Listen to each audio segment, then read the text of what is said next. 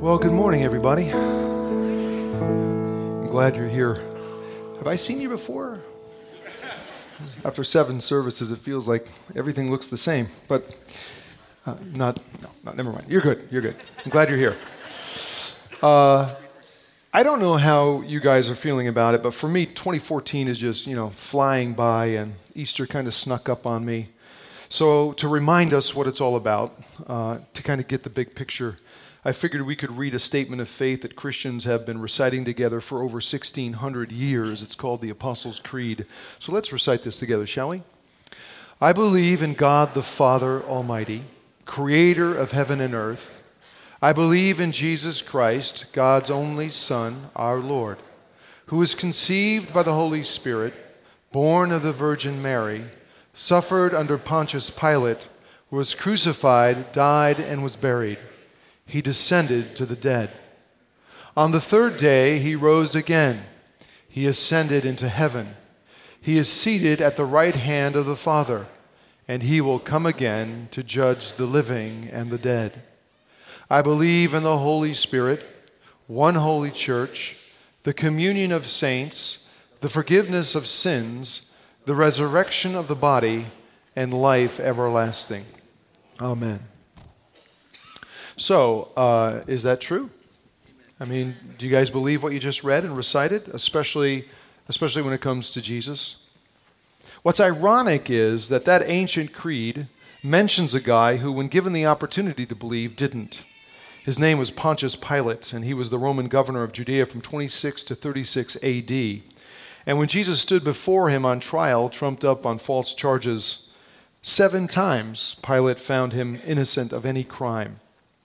And yet when it came to Jesus' claims of deity, being the Son of God, Savior and King, the governor had to decide for himself whether that was true or not, whether he believed it or not. And Pilate said, what is the truth?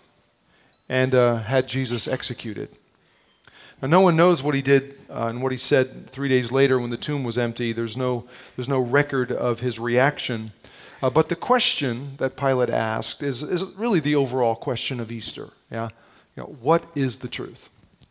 And this week, thinking more about Pilate and his experience, it kind of brought me back to the fact that Easter is founded on an actual person and an actual event that altered the course of history. I mean, the impact of Christianity on our world and on Western culture is undeniable, and it all centers on and around Jesus and his resurrection. Now, keep in mind, even the most outspoken critics of Jesus won't refute his place in history. They don't do that. For example, the late liberal scholar John Robinson of Cambridge University writes, his death is one of the earliest and best attested to facts about Jesus.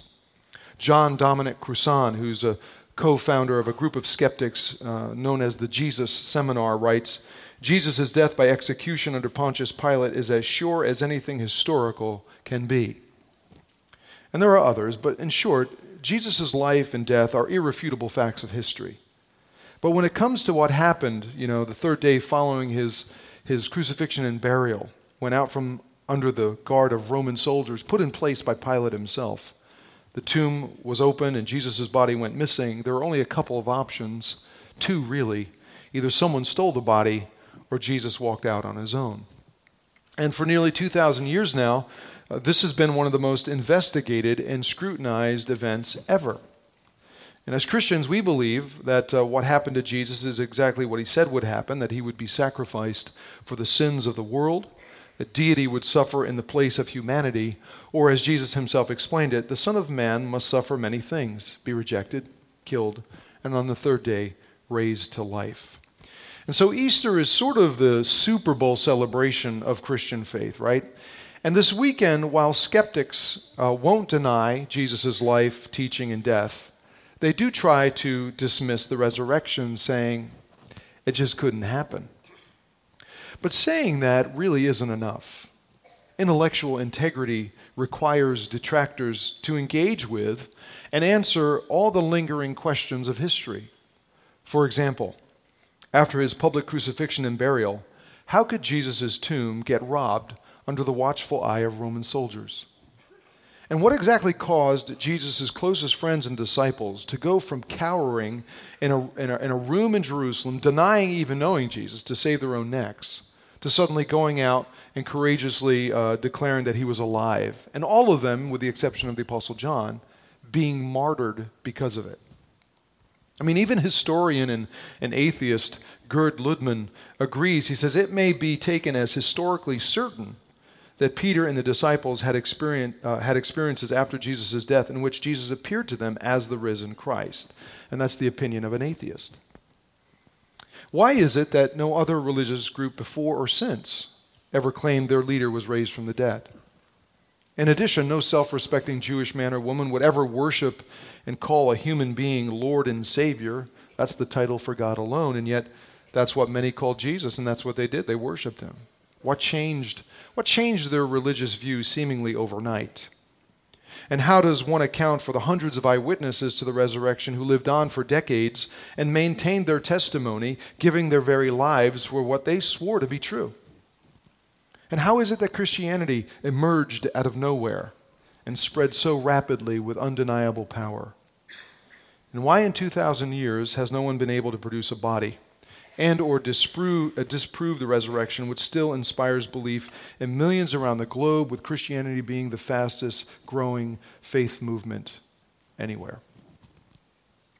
Understand, it wasn't just Jesus' birth and life, teaching and crucifixion that changed men and women, that changed the community, that changed the culture, that changed an empire, that changed the world, but his resurrection.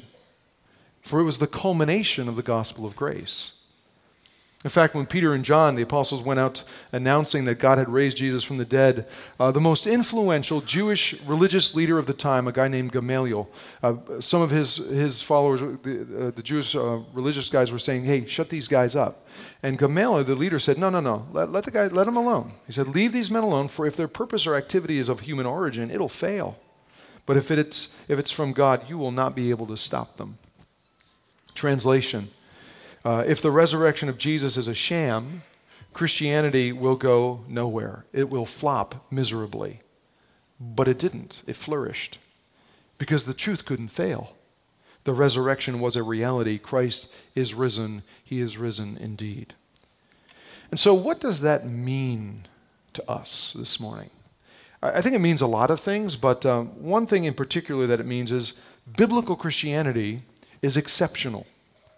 Because when compared to all other faith movements, Christianity alone traces its origin to one event and one moment on one day in history. That's not true for Buddhism, Judaism, Hinduism, Islam, or atheism. One day Jesus is alive, the next he's publicly crucified and buried, and then all of a sudden he's alive again. The result, one moment there's no such thing as a church, then suddenly there is a church.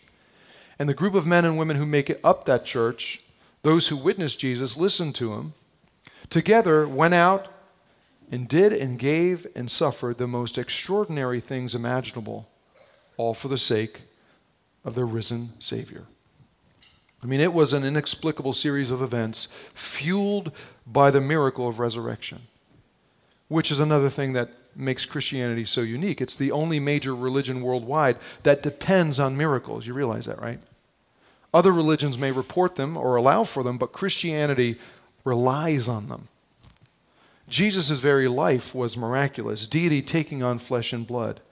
His omnipotence authenticated by supernatural wonders, witnessed, experienced, verified by thousands of people, men, women, children, family, friends, enemies, Jews and Gentiles, the religious and irreligious alike.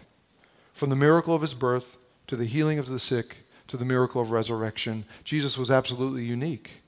Deity incarnate, come with a message radically different, radically dissimilar from traditional religion. And that's important for us to recognize and to acknowledge, because the founders of other religions come as instructors, not saviors. Think about it. They come and say, do this, and you just may find the divine. Jesus said, I am the divine, come to find you, and do for you what you cannot do for yourselves. Rescue you, give you life. Very, very different. I mean, the good news of Christianity is not that we have to somehow get ourselves to God, but that God has come to us. And we're saved not by our works, but by Christ's work, his death, his resurrection. We're rescued not by our goodness, but by God's grace. And therefore, Christianity is not a call to human effort and performance and rituals and regulations. It's not religion in that sense. It's something else altogether, something unexpected, unimaginable, unmerited. Here's how Jesus put it. He didn't say, "Let me show you the way." He said, "I am the way, the truth, and the life. No one comes to the Father except through me." And I get it, man. On the surface, that sounds like, to some at least, like an arrogant, crazy statement. But it's only arrogant and crazy if it's not true. Otherwise, it is the most gracious, loving, life-giving, culture-changing, world-altering statement ever made. And again, there are really only two options. Either Jesus was right or he's wrong. And what's the truth? Jesus said, "I am the resurrection and the life. He who believes in me will live even though they die, and whoever lives and believes in me will never die." Do you believe this? Make no mistake, when Jesus said that, he was claiming that his resurrection from the dead would guarantee the same resurrection to eternal life for anyone and everyone who places their faith in him. His miracle of resurrection would be our miracle of resurrection. I mean, when the Apostle Paul wrote the early church to remind believers of the importance of all this, he said, "Hey, Christ died for our sins. He was buried, was raised on the third day, and he appeared to Peter and the 12, to more than 500 followers at the same time, to James and to all the apostles, and after that to me." He says, "If there's no resurrection, our preaching is useless, and so is your faith. For since death came through one man, the resurrection of the dead comes also through a man. For as in Adam all die, so in Christ all will be made alive." Here's my Ray K summary of that. The whole of Christianity hinges on the veracity of the miracle of Christ's resurrection. This inconceivable event that didn't just change the life of a few fishermen, it changed the world. So what does the resurrection ask of us? Well, here's what it doesn't ask. It doesn't ask for a comprehensive explanation. And I often mention this around holidays because so often as Christians, around Christmas and Easter, we convince ourselves that people won't come to faith in Jesus unless we prove or explain everything to them, even the miraculous. And so there's a temptation to try and demystify the historical events. But here's the reality. There is mystery in God. There is mystery in the universe. There is mystery in life. There is mystery in incarnation. There is mystery in resurrection. There's mystery in divine love and grace. There's mystery in all of it. And as much as I might like to, I can't prove any of these things to you and risk trivializing divine mystery if I were to try. And look, there is a need for faith. There is. And unfortunately, in our culture today, many people are encouraged to think of faith as nothing more than blind, irrational, wishful thinking. That's not the case. In Scripture, faith means something else. Faith means trusting in what you have evidence to believe is true. And when it comes to the resurrection of Jesus, there's a lot of direct, circumstantial, corroborating, historical, sociological evidence that can and should be evaluated, but ultimately the resurrection and its evidence asks us for a verdict. It demands a decision. In Jesus' words, do you believe this or not? And, hey, I agree. The idea of a guy coming and walking around a small portion of the earth, claiming to be God, offering himself as the sacrifice for sin and suffering unjustly and dying on a cross, being buried and resurrected to life 3 days later, that just seems illogical. That's an incredible story that has undeniably changed history, but is nonetheless pretty difficult to accept and to embrace. It just seems irrational. But here's the deal. I'm guessing most of you believe God exists. And if so, then it's only rational that miracles are possible, right? If God is God, and he has created all things around us, then he has the ability to do the extraordinary, the supernatural, things that violate the physical laws of the universe that he himself created, like raise the dead. That's what Jesus meant when he said, with God, all things are possible. It's what the Apostle Paul was getting at when he was talking to a group of Jewish skeptics about the resurrection. He said, well, you guys are religious, you believe in God, right? And they all said, well, absolutely. He said, then why should any of you consider it incredible that God raises the dead? In other words, the resurrection simply assumes not only belief in God, but belief in God's ability to perform the miraculous. And so again, it comes back to faith. Do you believe? And Easter confronts all of us with the question. And as I see it, there are three common responses to the question. The first response, I think most common to this setting, is yes, I believe it's true. I believe Jesus was and is who he claims to be, Son of God, deity in the flesh, who in innocence died for the sins of humanity and was miraculously resurrected to life. I trust the evidence. I trust what Jesus said, and I've put my faith in him, and I believe that his resurrection to life guarantees my resurrection to life. I recognize it's a matter of God's grace. It's not about my human effort. I believe it. That's one response. A second response is, hey man, I don't believe any of it. And there's maybe in a room this size, there could be a few people who say, look, I'm here because it's a holiday. And my friends, my family, they kind of coaxed me into coming, promised me lunch afterward, free food and all that, So, I'm here just because of that. I'm not really a person of faith. I don't even believe God exists. And if that's your opinion, if that's how you feel, I can respect that. But I would disagree in saying that you're not a person of faith, because really you are. The very statement, I don't believe God exists, is itself a position of faith. Because as much as you would want to say, Ray, you can't prove God exists to me, I can say you can't prove he doesn't. Both positions are faith positions. But that's a discussion for another day. A third response to the question of Easter, to the question of truth, is sort of Pilate's response. It's an agnostic type response, an attempt at middle ground. I don't know for sure what's true, so I can't decide. In case you're interested, the word agnostic was coined by English biologist Thomas Huxley late in the 19th century. And it comes from a Greek term that literally means without knowledge. And for us, the word has come to represent a refusal to commit, to deny or to affirm the supernatural. And there are people who attend Easter services like this who have embraced what I would call a sort of religious agnosticism.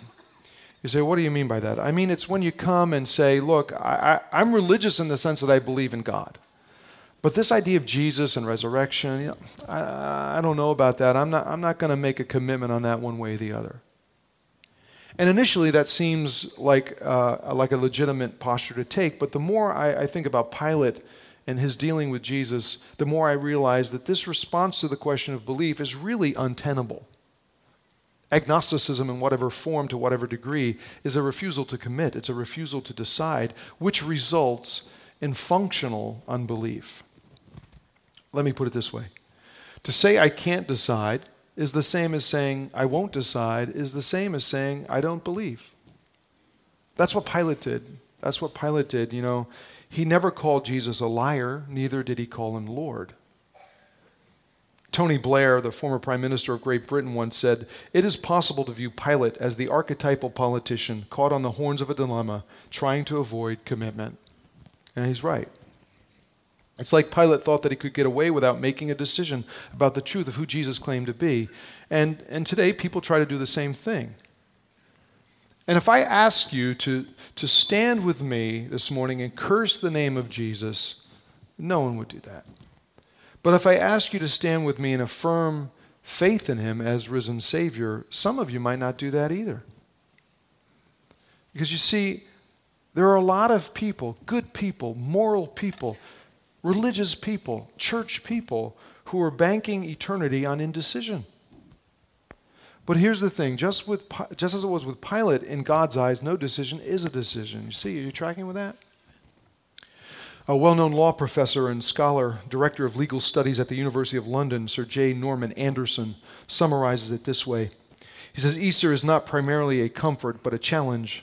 Its message is either the supreme fact of history or else a gigantic hoax. If it's true, then it is the supreme fact of history, and to fail to adjust one's life to its implications means irreparable loss.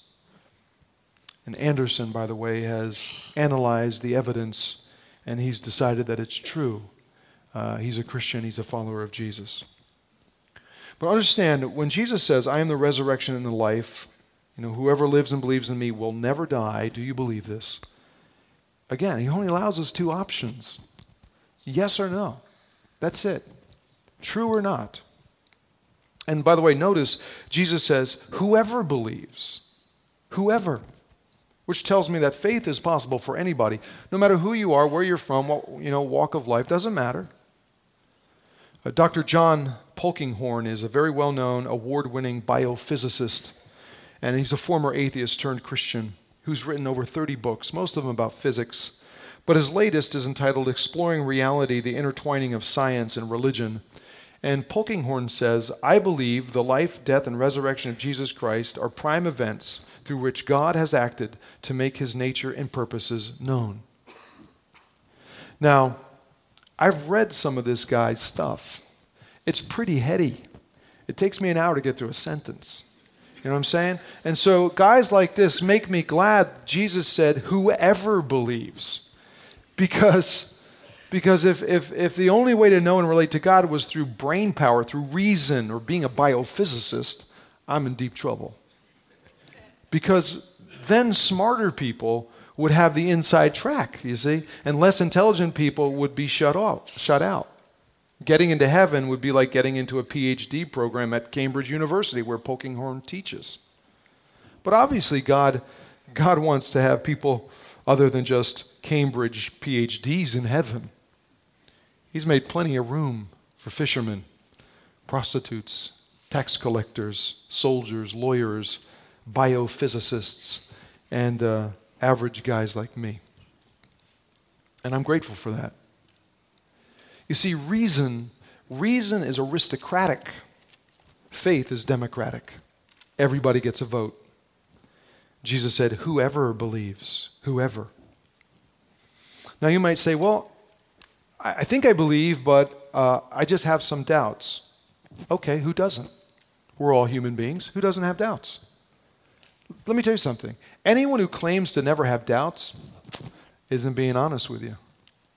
Even the famed reformer Martin Luther once said, only God and certain madmen have no doubt.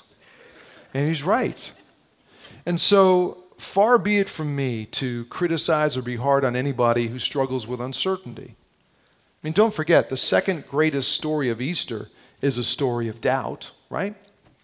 Remember, following the resurrection, Peter and John went to the disciples to tell them what had happened, and they were telling them, and Thomas was there. He was a disciple. He said, look, unless I see the nail marks in his hands and put my finger where the nails were and put my hand into his side. In other words, guys, unless I see Jesus myself, I'm going to have a really hard time accepting this.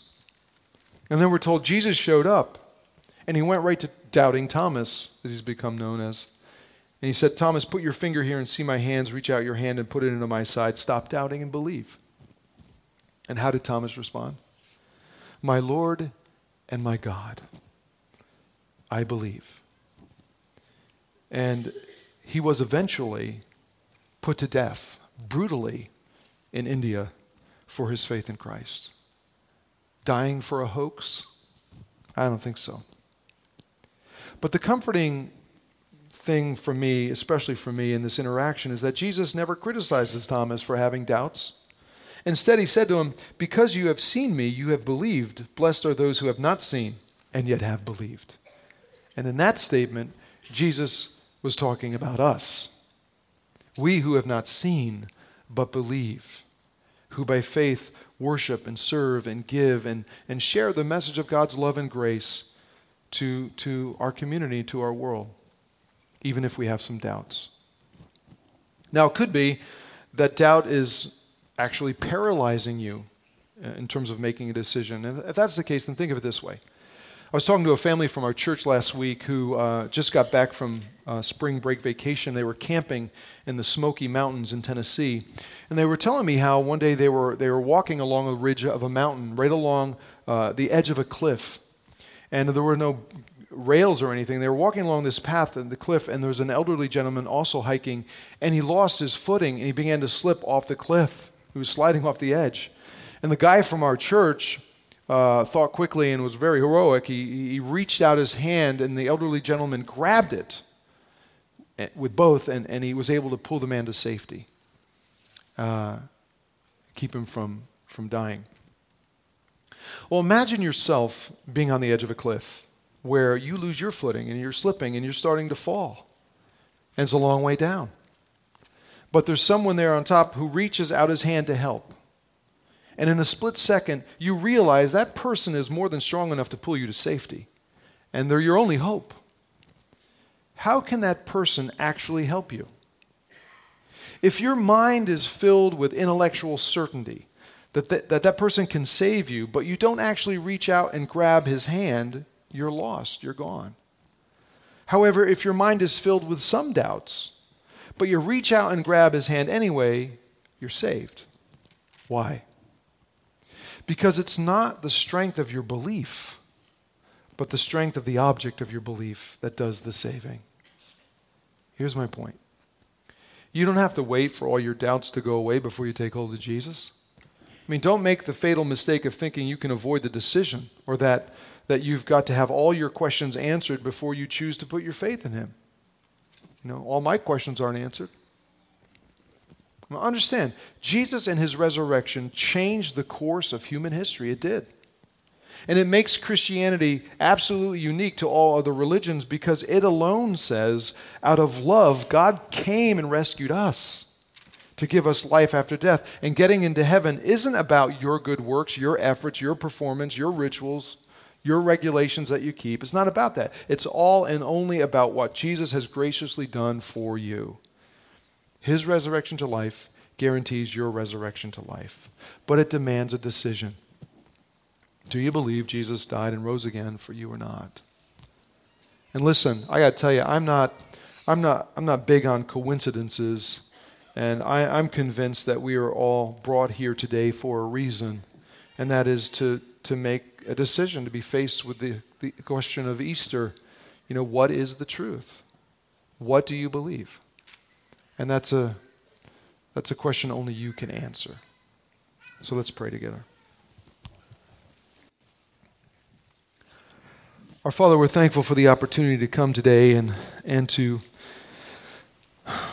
recognize the person of Jesus, who lived and died, whose life and teaching impacted humanity, and whose resurrection changed the course of it forever.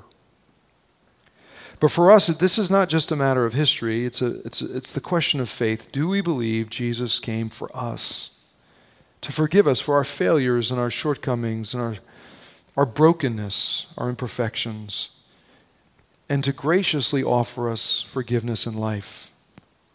And through his death and through his resurrection, we are guaranteed that life eternal, life with you, our God, our Creator. It's not about our works, it's about your grace. I pray each of us would understand that. And I pray my friends here this morning would, in the next few minutes, just take some time to think about what they really believe. And I pray that all of us would humbly embrace this good news offered in Jesus, who graciously gave himself for us and who loves us, each of us. I pray that we'd believe it and embrace it. In his name we pray. Amen. So, here's the deal. Jesus said, whoever believes in me will live, even though he dies, will live. Or as the Apostle Paul put it when he wrote to the church, he said, if you declare with your mouth Jesus is Lord and believe in your heart God raised him from the dead, you will be saved. For it's with your heart you believe and with your mouth you profess your faith. Notice, Jesus said you will live. Paul says you will be saved. It's not, maybe. It's not perhaps. It's not if you're a good enough person. It's if you believe with your heart, you will be saved. You will live even though you die. And that's the message of Easter. And here's the thing. Atheism says there's no hope. There's no meaning to it. The love you feel for people is just a chemical reaction. It has no meaning. The religions of the world say, no, there's God, and we have a problem, and we got to figure out the problem with God, but it's all about what you do. You got to be good enough. So figure that out. Christianity alone says, no, no, no, no. There is a God and there is a problem, but we can't solve it ourselves. And so God himself came unexpectedly to solve our problem for us. Jesus came and lived the life we could never live, died the death we deserve to die, and through his resurrection guarantees our life everlasting. And all it requires of you is to believe in your heart and to confess it with your mouth. And I don't know, no one ever explained that to me.